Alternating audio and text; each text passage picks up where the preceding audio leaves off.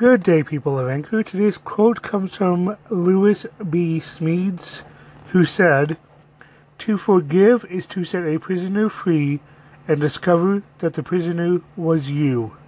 That was Lewis B. Smedes. Today's verses of the day are Jeremiah chapter 17, verses 7 and 8.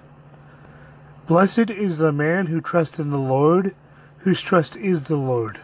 He is like a tree planted by water, that sends out its roots by the stream, and does not fear when heat comes, for its leaves remain green, and it is not anxious in the year of drought, for it does not cease to bear fruit."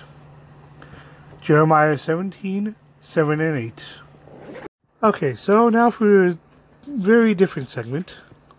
I have an app that is a Word of the Day app. A couple days ago, the word was countervail. COUNTERVAIL,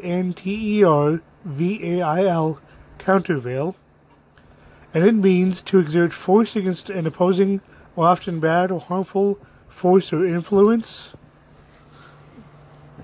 The example sentence given is the fact that families don't sit down to dinner together anymore, at least not often enough to countervail the toxic culture.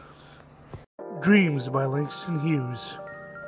"Hold fast to dreams, for if dreams die, life is a broken-winged bird that cannot fly.